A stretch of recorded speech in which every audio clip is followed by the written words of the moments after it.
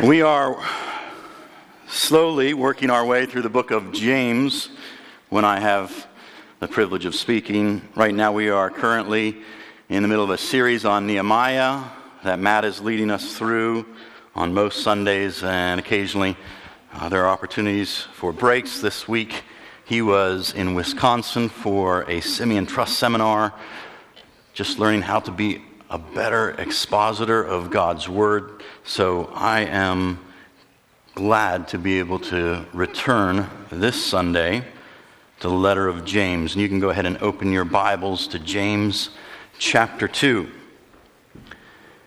This is the letter written by James, the brother of Jesus, and a prominent leader in the Jerusalem church. I've titled the series True Religion, because throughout his letter, James highlights different tests or proofs of genuine faith. He gives us pictures of what it looks like to have true, real faith in Jesus and what that looks like in action. Last time I spoke, I actually did a message on an eternal perspective on New Year's Eve. So going back a bit before that was the last time we were in James. And just as a quick refresher, what we were talking about then was the test of partiality or preferential treatment. And James used the rich and the poor and how we treat them as kind of a test case for our hearts when it comes to being preferential and partial with one another. But in the early church, partiality went far beyond the rich and the poor.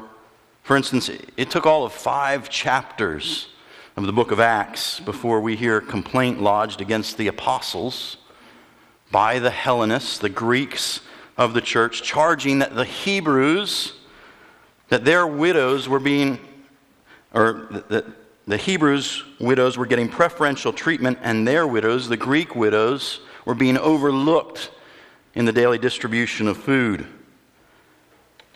We're also well aware of long-held racial prejudices, feelings that the Jews had about Samaritans and Gentiles, which, as we read through the New Testament, these things didn't just evaporate when they became Christians. To the point that different teachers traveled from church to church seeking to impose different elements of the law on Gentile Christians, including the practice of circumcision. And even Peter needed to be openly rebuked by Paul for his sinful separation from Gentile believers. And ultimately, a church council, which James presided over, was called to reach a consensus on the matter. Being partial and not treating one another first with love, it was a huge issue in the early church. And James was aware that the issue ran much deeper than just a few errant preferences. Now, as we come to this morning's passage, he's going to use that as kind of the springboard. He'll reference partiality, but he uses it to get to, I think, what is considered by him to be an even deeper issue, to explore our relationship with God's law. Before we dive into that, I want to ask God for His help, that we might hear His voice as we're gathered together. Would you pray with me? Father, you are good and gracious, and you give good gifts to your children, including your word, your law, your spirit. Would you give us ears to hear what you desire to say to us this morning?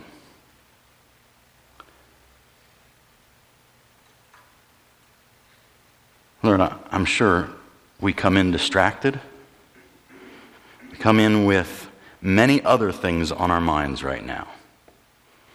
And most of us have not come in thinking, oh, I really want to hear about your law this morning. So help us. Help us to focus. Help us to hear what you have for us this morning.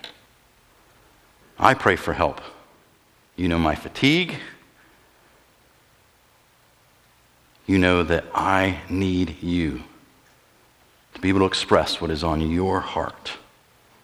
I cannot do it apart from you, from your Spirit. So we each come dependent on you this morning, asking that you would reveal yourself in our time together. In your name we pray. Amen. Well, please read with me James chapter 2, verses 8 through 13. If you really fulfill the royal law, according to the Scripture, you shall love your neighbor as yourself, you are doing well. But if you show partiality, you are committing sin and are convicted by the law as transgressors. For whoever keeps the whole law but fails in one point has become guilty of it all. For he who said, "Do not commit adultery," also said, "Do not murder." If you do not commit adultery but do murder, you have become a transgressor of the law. So speak, and so act as those who are to be judged under the law of liberty. For judgment is without mercy to one who has shown no mercy. Mercy triumphs over judgment.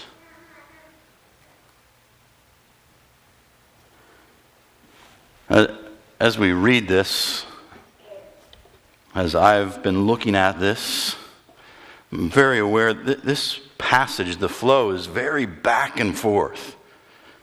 We begin with this. If you really do this, great job. Hey, well done. But then it seems almost just as quickly, it comes in with but let's be real. I'm not really great at this. Kind of stink at this. And just in case that doesn't register for you, it's kind of a big deal that we don't do this, because it ultimately reveals that we're transgressing the whole law. And it switches back to, so do what is right because you're free. And then back again, because there's no mercy if you don't show mercy, before ending with, hey, mercy beats judgment. It's very back and forth. But I think through all that James is trying to convey, this is the message that he wants us to see this morning. We must be broken by the law so we can be freed to really fulfill the law. The law has a job to do in us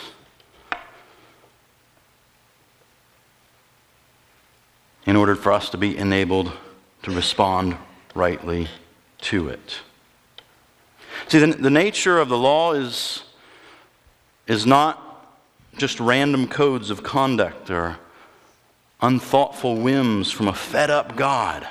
I think we have different pictures in our mind of why would God give us these things? Why would he be so oppressive, telling us what to do? What we need to realize is this is the author of life coming to us and saying, this is how I have created life to work. You were made in my image.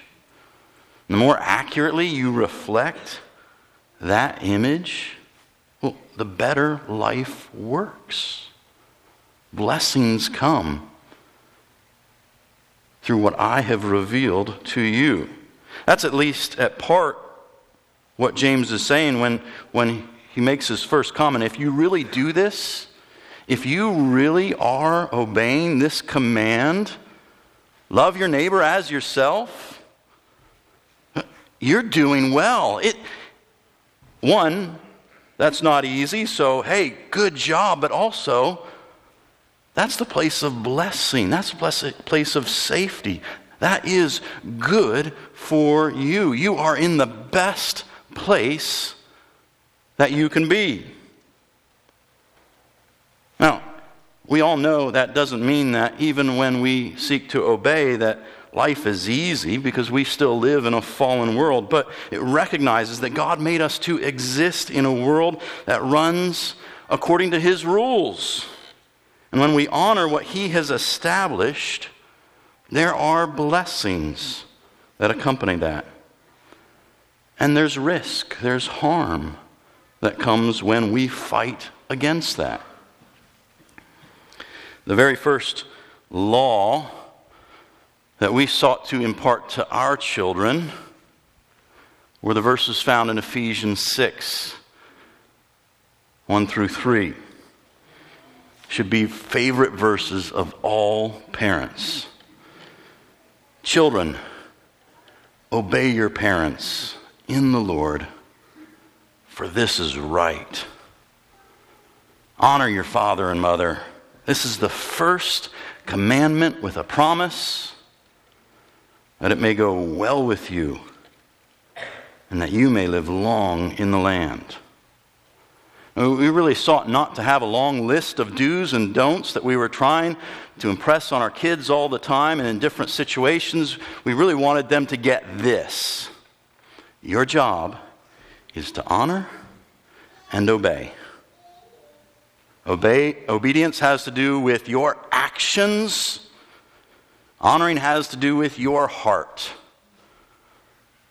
And if you do these things, action that's right and heart that's right, well, we tried to point out from these verses, oftentimes in our correction sessions, so many times, particularly in the early years, we want you to honor God because it is right. Because it honors God, we want you to obey, but also because this is the place of God's protection and blessing for you. God has put you in a family. He's put you under the authority of parents that love you.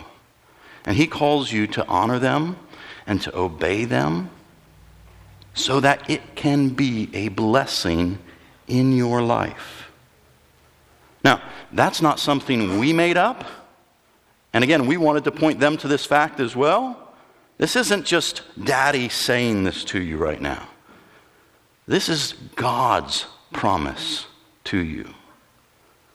As you honor and obey, it will go well with you, and you will live long in the land.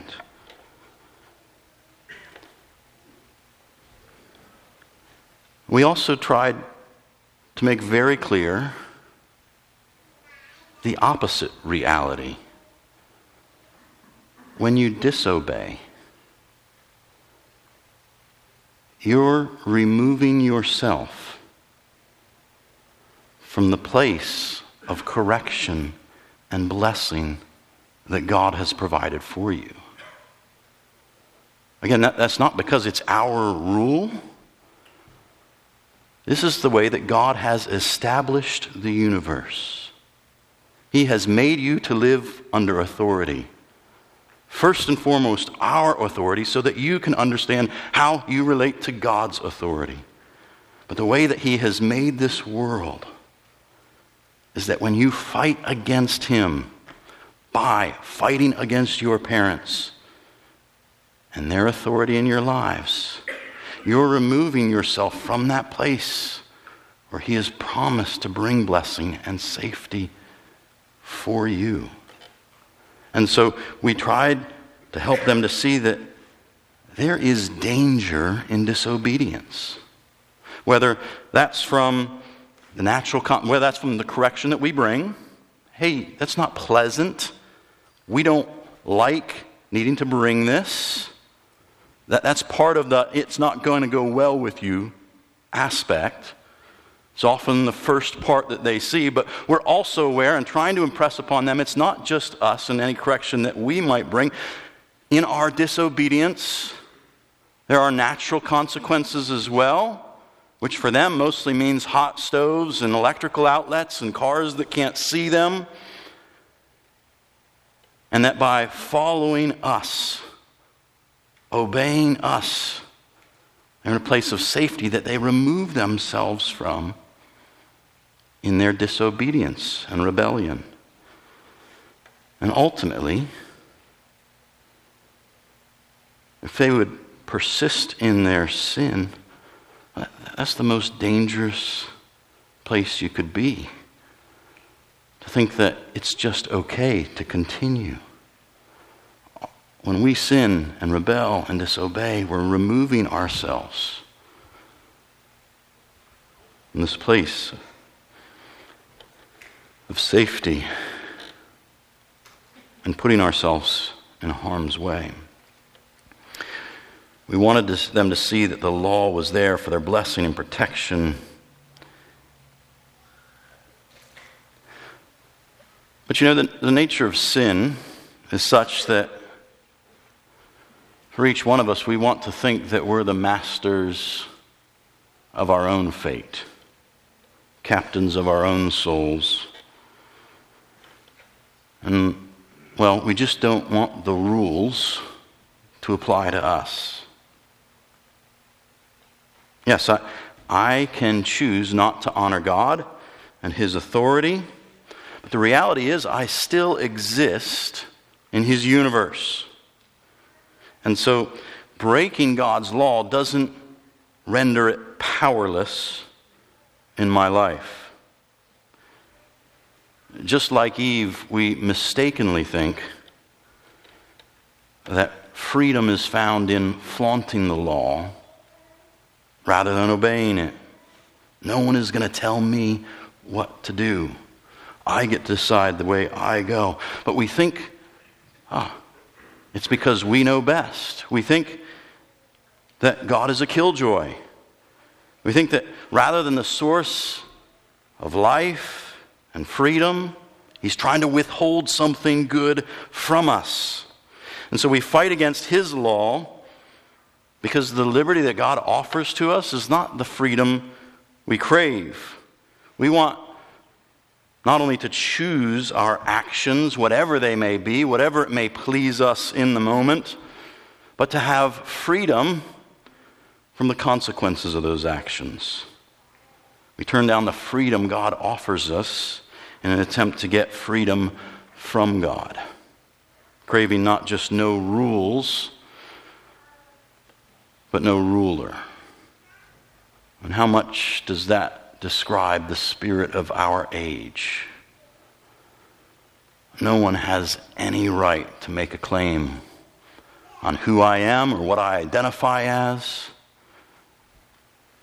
how I live my life. There is no authority that has a right. It's oppression.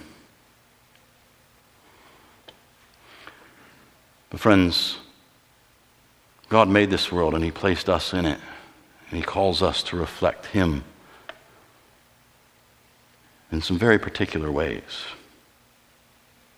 James is aware that we are blind to our own sin. We deceive ourselves all the time. And so he finds it important to point out that this partiality he's talking about, it's serious. He said, if you're doing this, if you're really doing this, I mean, even listen to that phrasing. If you're really doing this, like almost, I kind of believe you. Great, good. If you're really doing this, great job. That is to be commended. But if we are indeed being partial with one another, if we are treating one another not based on love, upon our judgments and preferences of one another, well, then he wants us to be very clear. That's not okay. That's violating the command of God. He says, verse 9, but if you show partiality, you are committing sin and convicted by the law as transgressors. And again, I think he knows what our hearts are like. You know, those questions that arise within us. How big of a deal could it actually be? I mean, it's not like I'm breaking one of the big 10. Okay, those I know. They're off limits. I'm going to do my best to stay away from those. But, come on. I'm preferring. I have a favorite here. That's what's determining how I'm relating to those around me. Is it really that bad?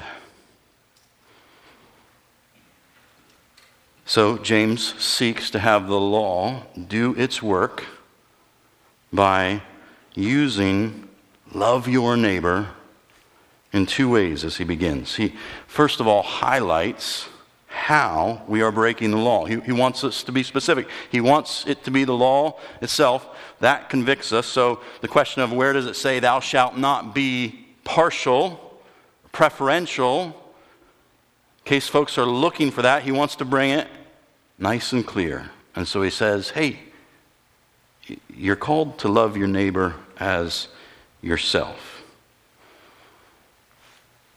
When you're partial to different individuals, you're not doing that. And he also does it to identify which law we are bringing, as he identifies this law as the royal law. It's the one that Jesus himself brought and made clear as the summary of the entire law.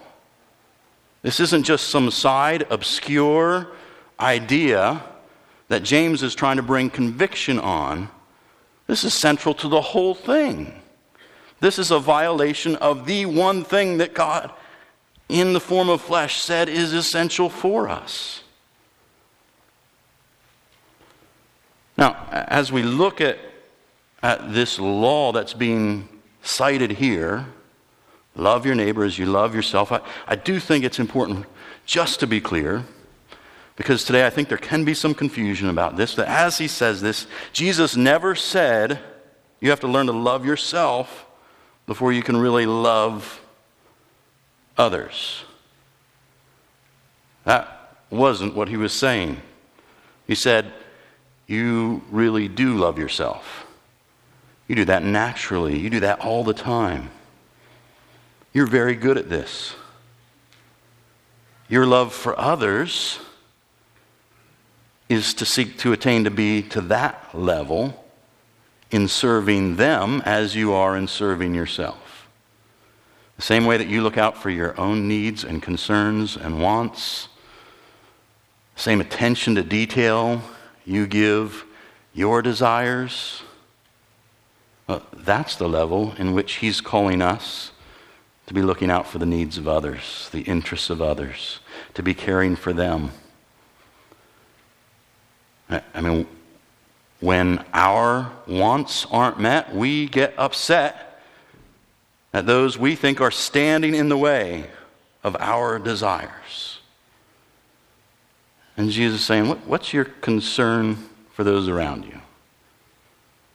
How is love expressed to them? You're good at the affection you have for yourself.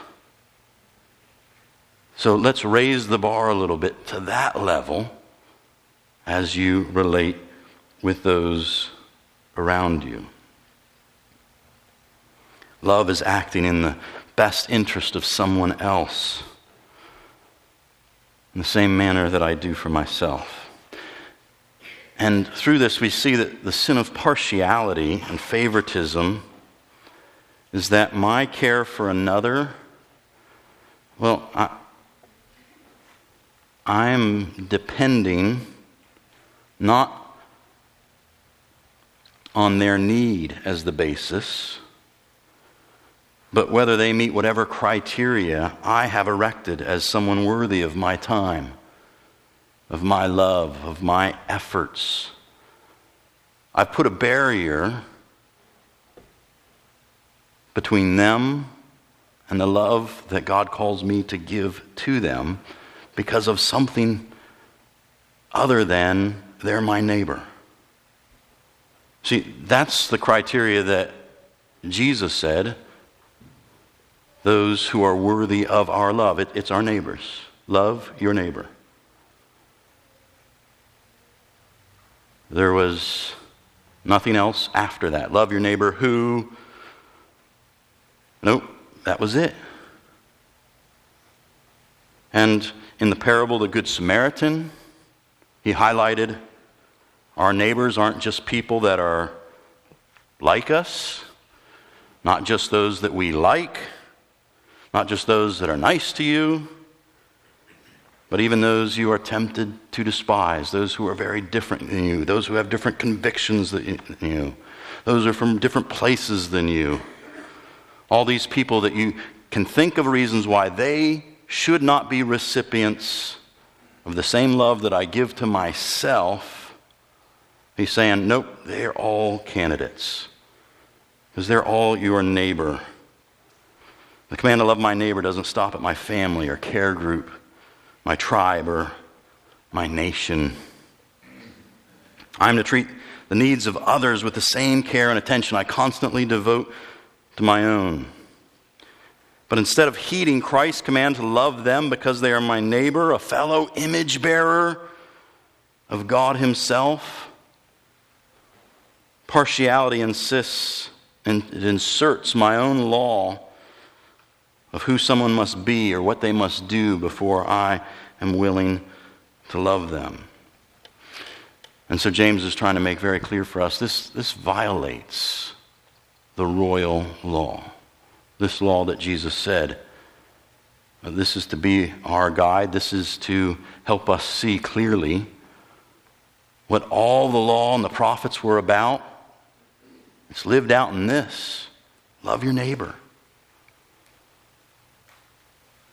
So being partial is a clear violation of this. And just in case our inner lawyer still searching for an out, a way to minimize the damage, a way to excuse ourselves. Hey, come on. James, I haven't robbed a bank, haven't killed anybody, not Hitler. Now that was real discrimination. Okay? Let's lay off a little. James continues. So again, he wants the law to do its work. James knows that many of his primarily Jewish readers,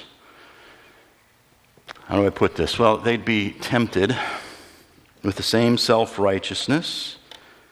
Many of us, I think of myself particularly as someone growing up in the church, same self-righteousness we can be tempted with. Seeking to use the law to justify ourselves because we haven't broken the really bad ones, the really big parts. And so for anyone that might be mildly disappointed that we never missed out on the really good testimonies because we didn't run away from home or do drugs or live the life of a prodigal, James brings out this 2x4 of truth, and he starts swinging.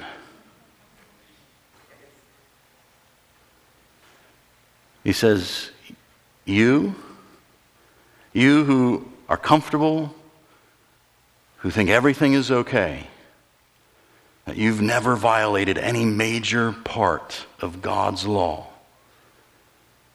you are guilty of violating the whole thing.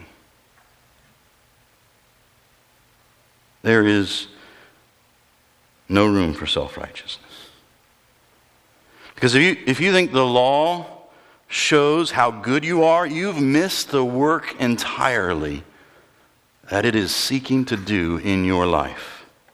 Verse 10, he says, "For whoever keeps the law, the whole law, but fails in one point, has become guilty of all of it. For he who said, 'Do not commit adultery,' also said, 'Do not murder.' If you do not commit adultery, but do murder, you have become a transgressor of the law." Friends, if our greatest sin is not showing the same compassion to someone in need that you use to care for your own needs, if that's the extent of your sin, James is saying you have transgressed the same law as the murderer or rapist.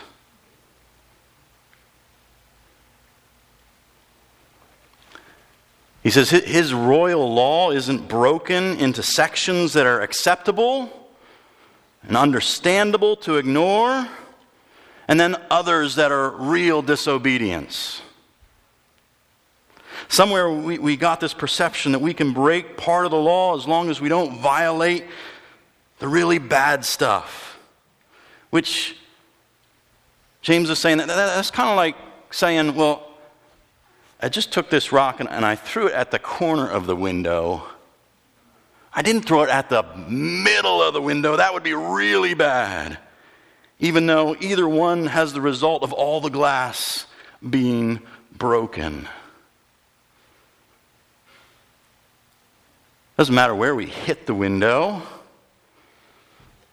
The result of his law being broken, violated, has been accomplished. James points out that the law is an indivisible unity.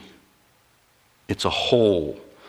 All of it, the reason it is a whole is because all of it is in response to some aspect of God's nature.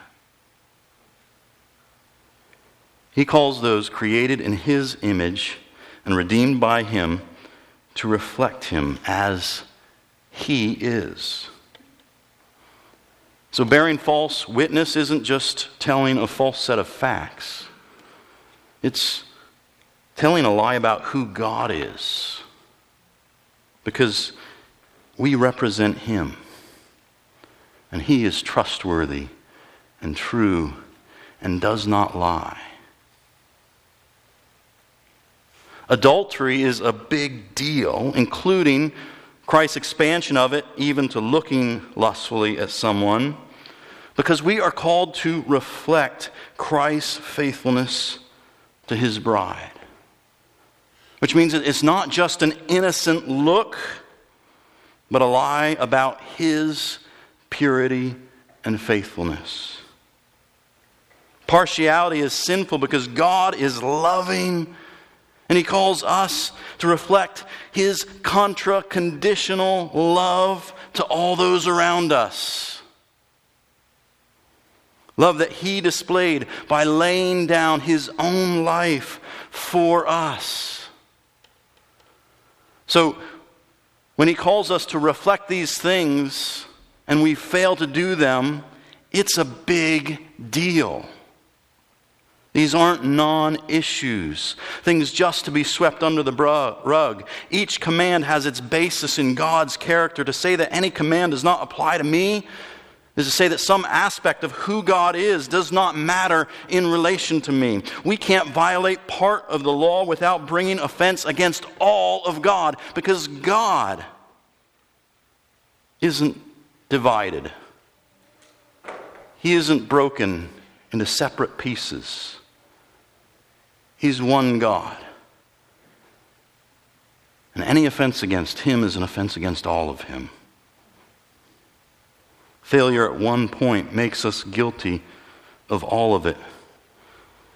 Because the same God that said, don't murder, also said, don't commit adultery. and summed up both with love your neighbor.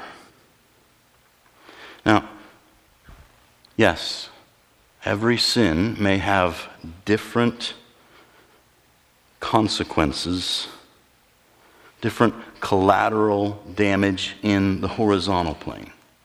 It's not to say all sin, as we relate with one another, is exactly the same. But each sin's primary offense is against God. It's vertical. The God who calls us to reflect and represent Him. And James wants us to be very aware.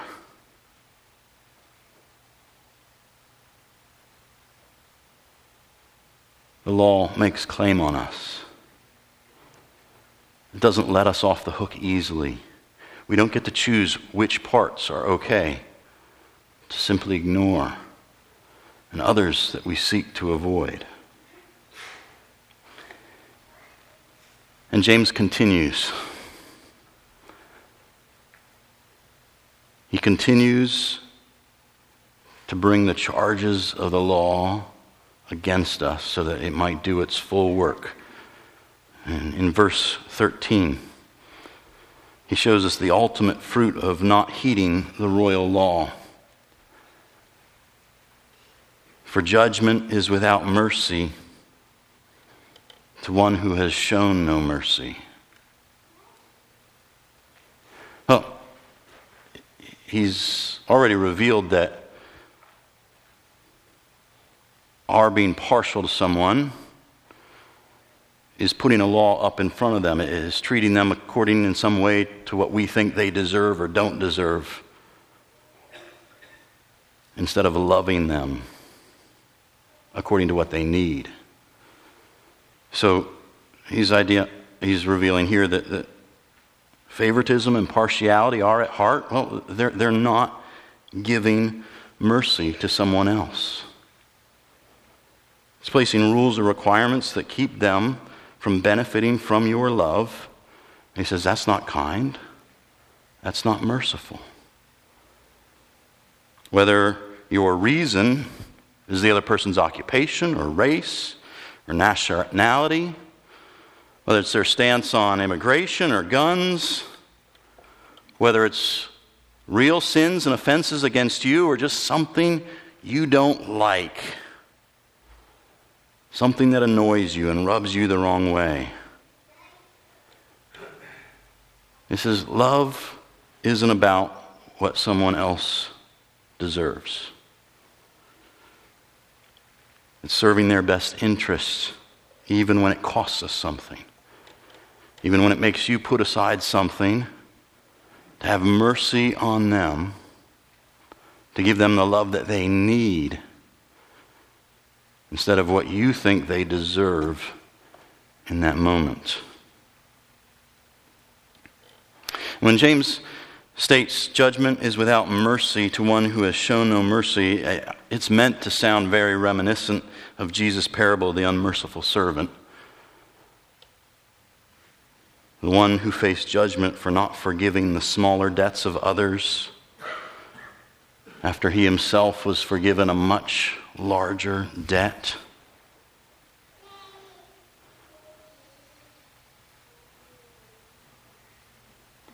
Relationship through Christ is meant to transform us. The old way of operating, an eye for an eye, according to what that person has done to me, that's not the way we as believers are to have as our first mode of relating. He calls us to a higher standard. Now, what James is saying here, just like what James was saying, or Jesus was saying in that parable, is not that we can merit mercy by showing mercy. That's not what's being said. Because, well, frankly, if we could merit our mercy, there wouldn't be any need for mercy. Justice, by definition, is receiving what we deserve.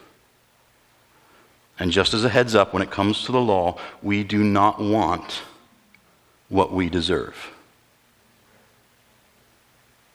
Because what we deserve is the wrath of God against our sin that is revealed through His law. So that's not the time to cry for justice. We want to be recipients of mercy. Mercy is not receiving that penalty, that punishment that we do deserve. We have earned the punishment, the wrath of God. It's what is owed to us. We deserve it, and God would be entirely within His rights. Indeed, He would be just to give it to us. Apart from Christ, that is our reality. We stand with no defense, for we have violated His law, and as just been made clear, we have violated all of it. It is a direct attack against the character and nature of God Himself, an offense that He does not take lightly.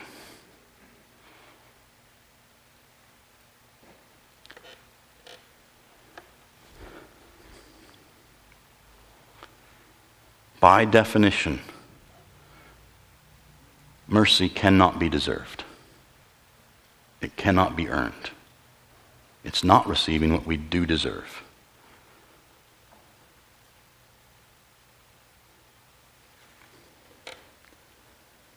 Mercy must be freely given to us.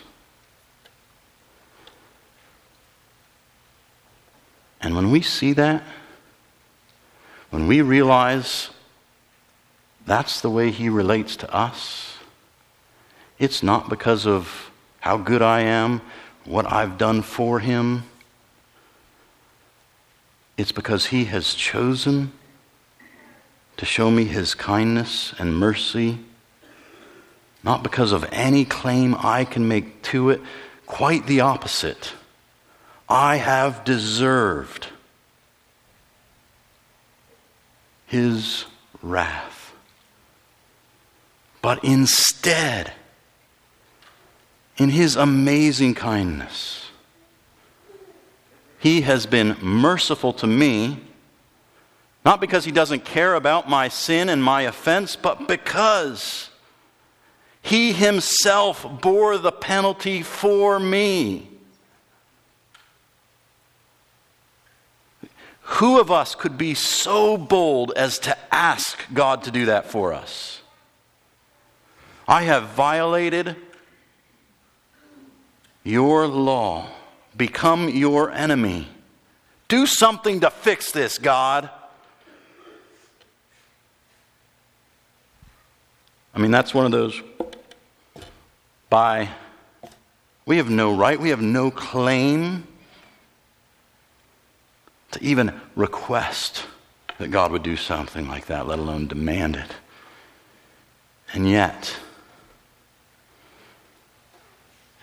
in His freedom, He did not do what was earned by us, but instead took that and poured it out upon His Son, His only Son, who willingly went and took our place. That should amaze us.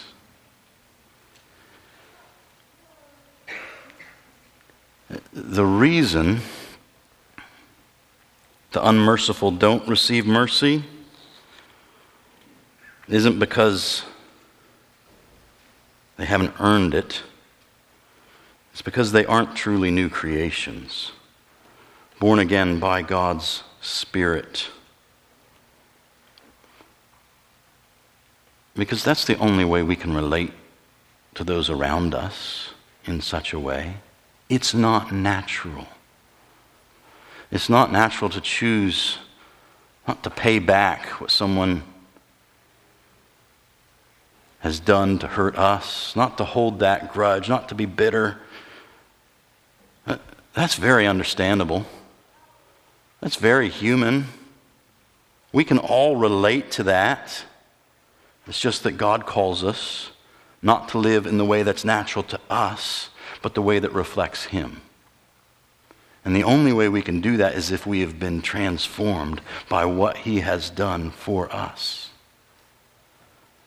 There's not enough willpower to make us want to do that and really love those around us, those who don't deserve it, those who we despise in different ways.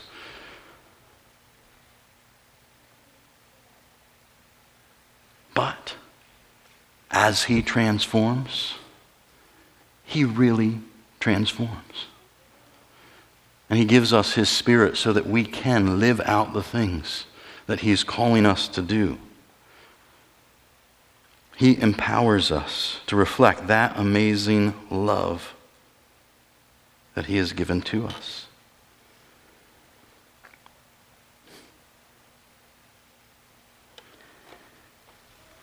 The purpose of the law isn't to justify us.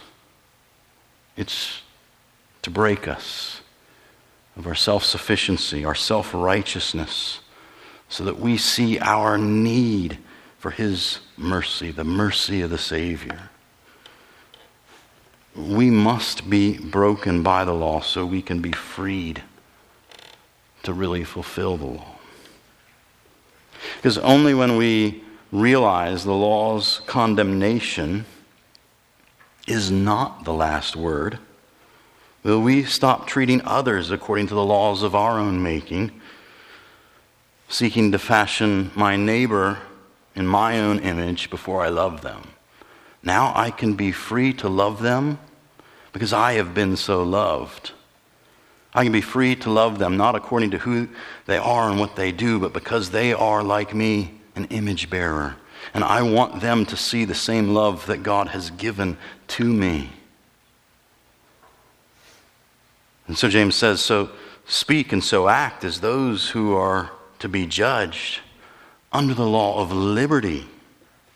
Mercy triumphs over judgment. Now, friends, this is just something that apart from the relationship with the merciful Savior, it doesn't make any sense. James' designation of the law of liberty, apart from relationship with Him, is a nonsensical oxymoron. Because if we aren't viewing the law through the lens of knowing Him and His great love for us, the love that He has already given, not according to what we do, but who He is and what He has done for us. If we don't see the law through that lens, then we'll always believe, we'll be tempted at least, to believe the same lie that Satan has been peddling ever since the garden.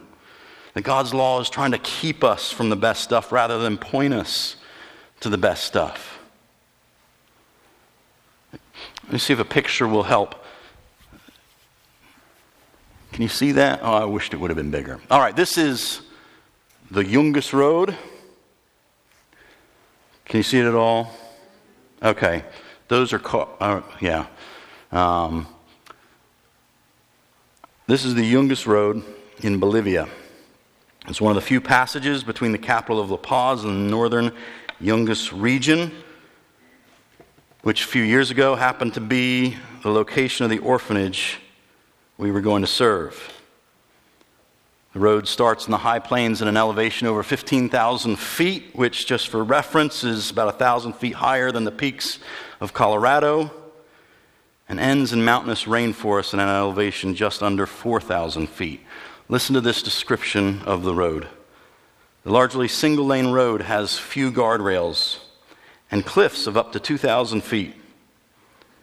During the rainy season, rain and fog can severely hamper visibility, and water runoff can turn the road into a muddy track. I can attest to that because we had to get out the last mile and walk, affecting traction. In the summer, rockfalls are common. We saw these on the road, and vehicle dust limits visibility as well. One of the local rules, road rules, specifies that the downhill driver never has the right of way and must move to the outer edge of the road. This forces the faster downhill vehicle to stop so that passing can be negotiated safely. Unlike the rest of Bolivia, vehicles on this stretch are required to drive on the left side of the road to give the driver a better view of the vehicle's outside wheel to make passing safer. This was a fun trip. Mileage that you would think, boy, on any modern road would take an hour, 90 minutes, took us 6 or 7. It's nicknamed the Death Road because of the approximate 200 annual fatalities. Two-way traffic, single lane width, cliffs most of the way.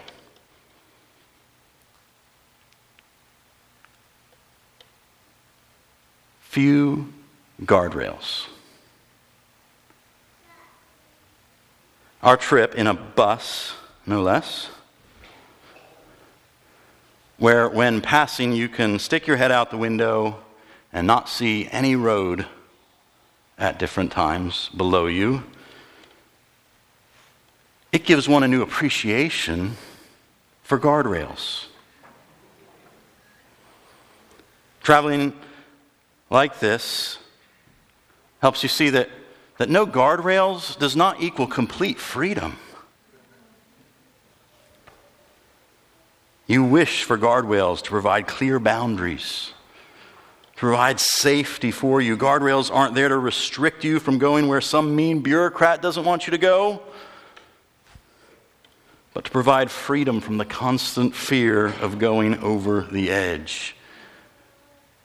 Guardrails are caring.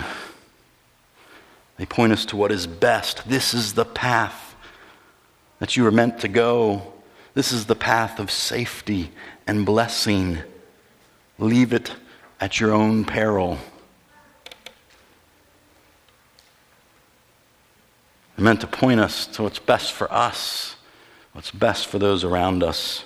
In the context of loving relationship with God, the heart behind the law is life and freedom, not restriction. The freedom to know Him and how to love Him, how to relate to Him, how to reflect Him, how to love and bless those around us.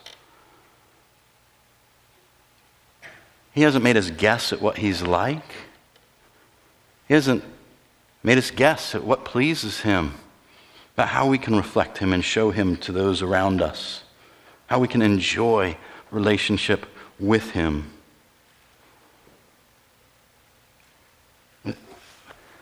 Put in the context of the garden for a moment. God made this beautiful place. And He brings the man and He says, I made you to live here, to enjoy this, to serve as my representative. It has everything you need. There's nothing you lack for. This is a place of blessing for you, care for you. Every tree here is provided for your enjoyment, for your blessing, for your sustenance. Only one is harmful, but it will result in your death. For Him to say, don't eat from that tree, is not cruel. It's not unkind. It's the most loving thing that He could do. Saying, or not even mentioning the tree was there, that might be unkind. Or saying that somewhere in here there's a tree, it's bad for you. You eat it, you're going to die. Good luck.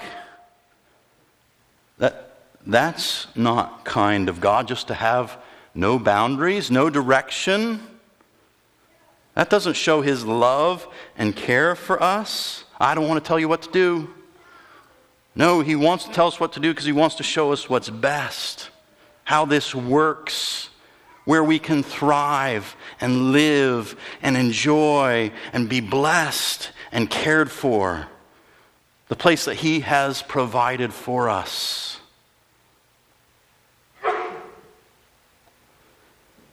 No boundaries or guardrails is not helpful or liberating. I mean, if he doesn't tell you which tree it is, just that there's a tree, how hungry do you go before you're willing to risk that this first bite could be my last? He's more loving than that. He's more generous than that. He's given us ways that we can reflect him, ways that please him, ways that show him, because he really does care about our welfare. We need to understand who he is, how he relates with us, the love that he has for us. Because that alone will transform our understanding of the law. Understand ultimately that we aren't measured by our performance here. We're measured by his performance. That's where the law truly becomes liberty. Yes, it's good things, but ultimately he's liberated us. He's freed us. Now we can obey, but we do so without the constant fear that I'm going to fall off the edge. He's taken care of it for us. He's made us safe, so now we can enjoy relating with him, relating with others, seeking to honor and to please. He loves through his law. First, to show us our failure and our need for his saving mercy, so that, secure in his love, we can be freed to really fulfill his royal law. Freed from fear, to constantly be looking over our shoulder, but instead to love him because of his great love for us. And further, he empowers us by his Spirit to reflect that amazing love to those around us, to live in a new way. The gracious, compassionate, merciful God sent his only Son to reveal his contra-conditional love by laying down his life for us, for rebels, lawbreakers, haters, and enemies of God. Us. That should amaze us. That should transform us. Because mercy triumphs over judgment. Hallelujah! Paul writes a very complimentary couple verses in Galatians 5, verses 13 and 14, where he says, "For you were called to freedom. Brothers, you were called to freedom. He has set us free. No longer in bondage to the demands that the law brings, but by fulfilling it himself, he has freed us from the claim of penalty upon us. For you were called to freedom, brothers. Only do not use your freedom as an opportunity for the flesh, but through love, serve one another. For the whole law is fulfilled in one word: you shall love your neighbor as yourself." Friends, let's not use our freedom as an opportunity of the flesh. Let's not use it for the old way of thinking, the old way of relating. Let's see what he has done for us. Let's be transformed by what he has done for us, so that we can speak and act as those living under the law of liberty by loving our neighbor as ourselves. Let's pray together.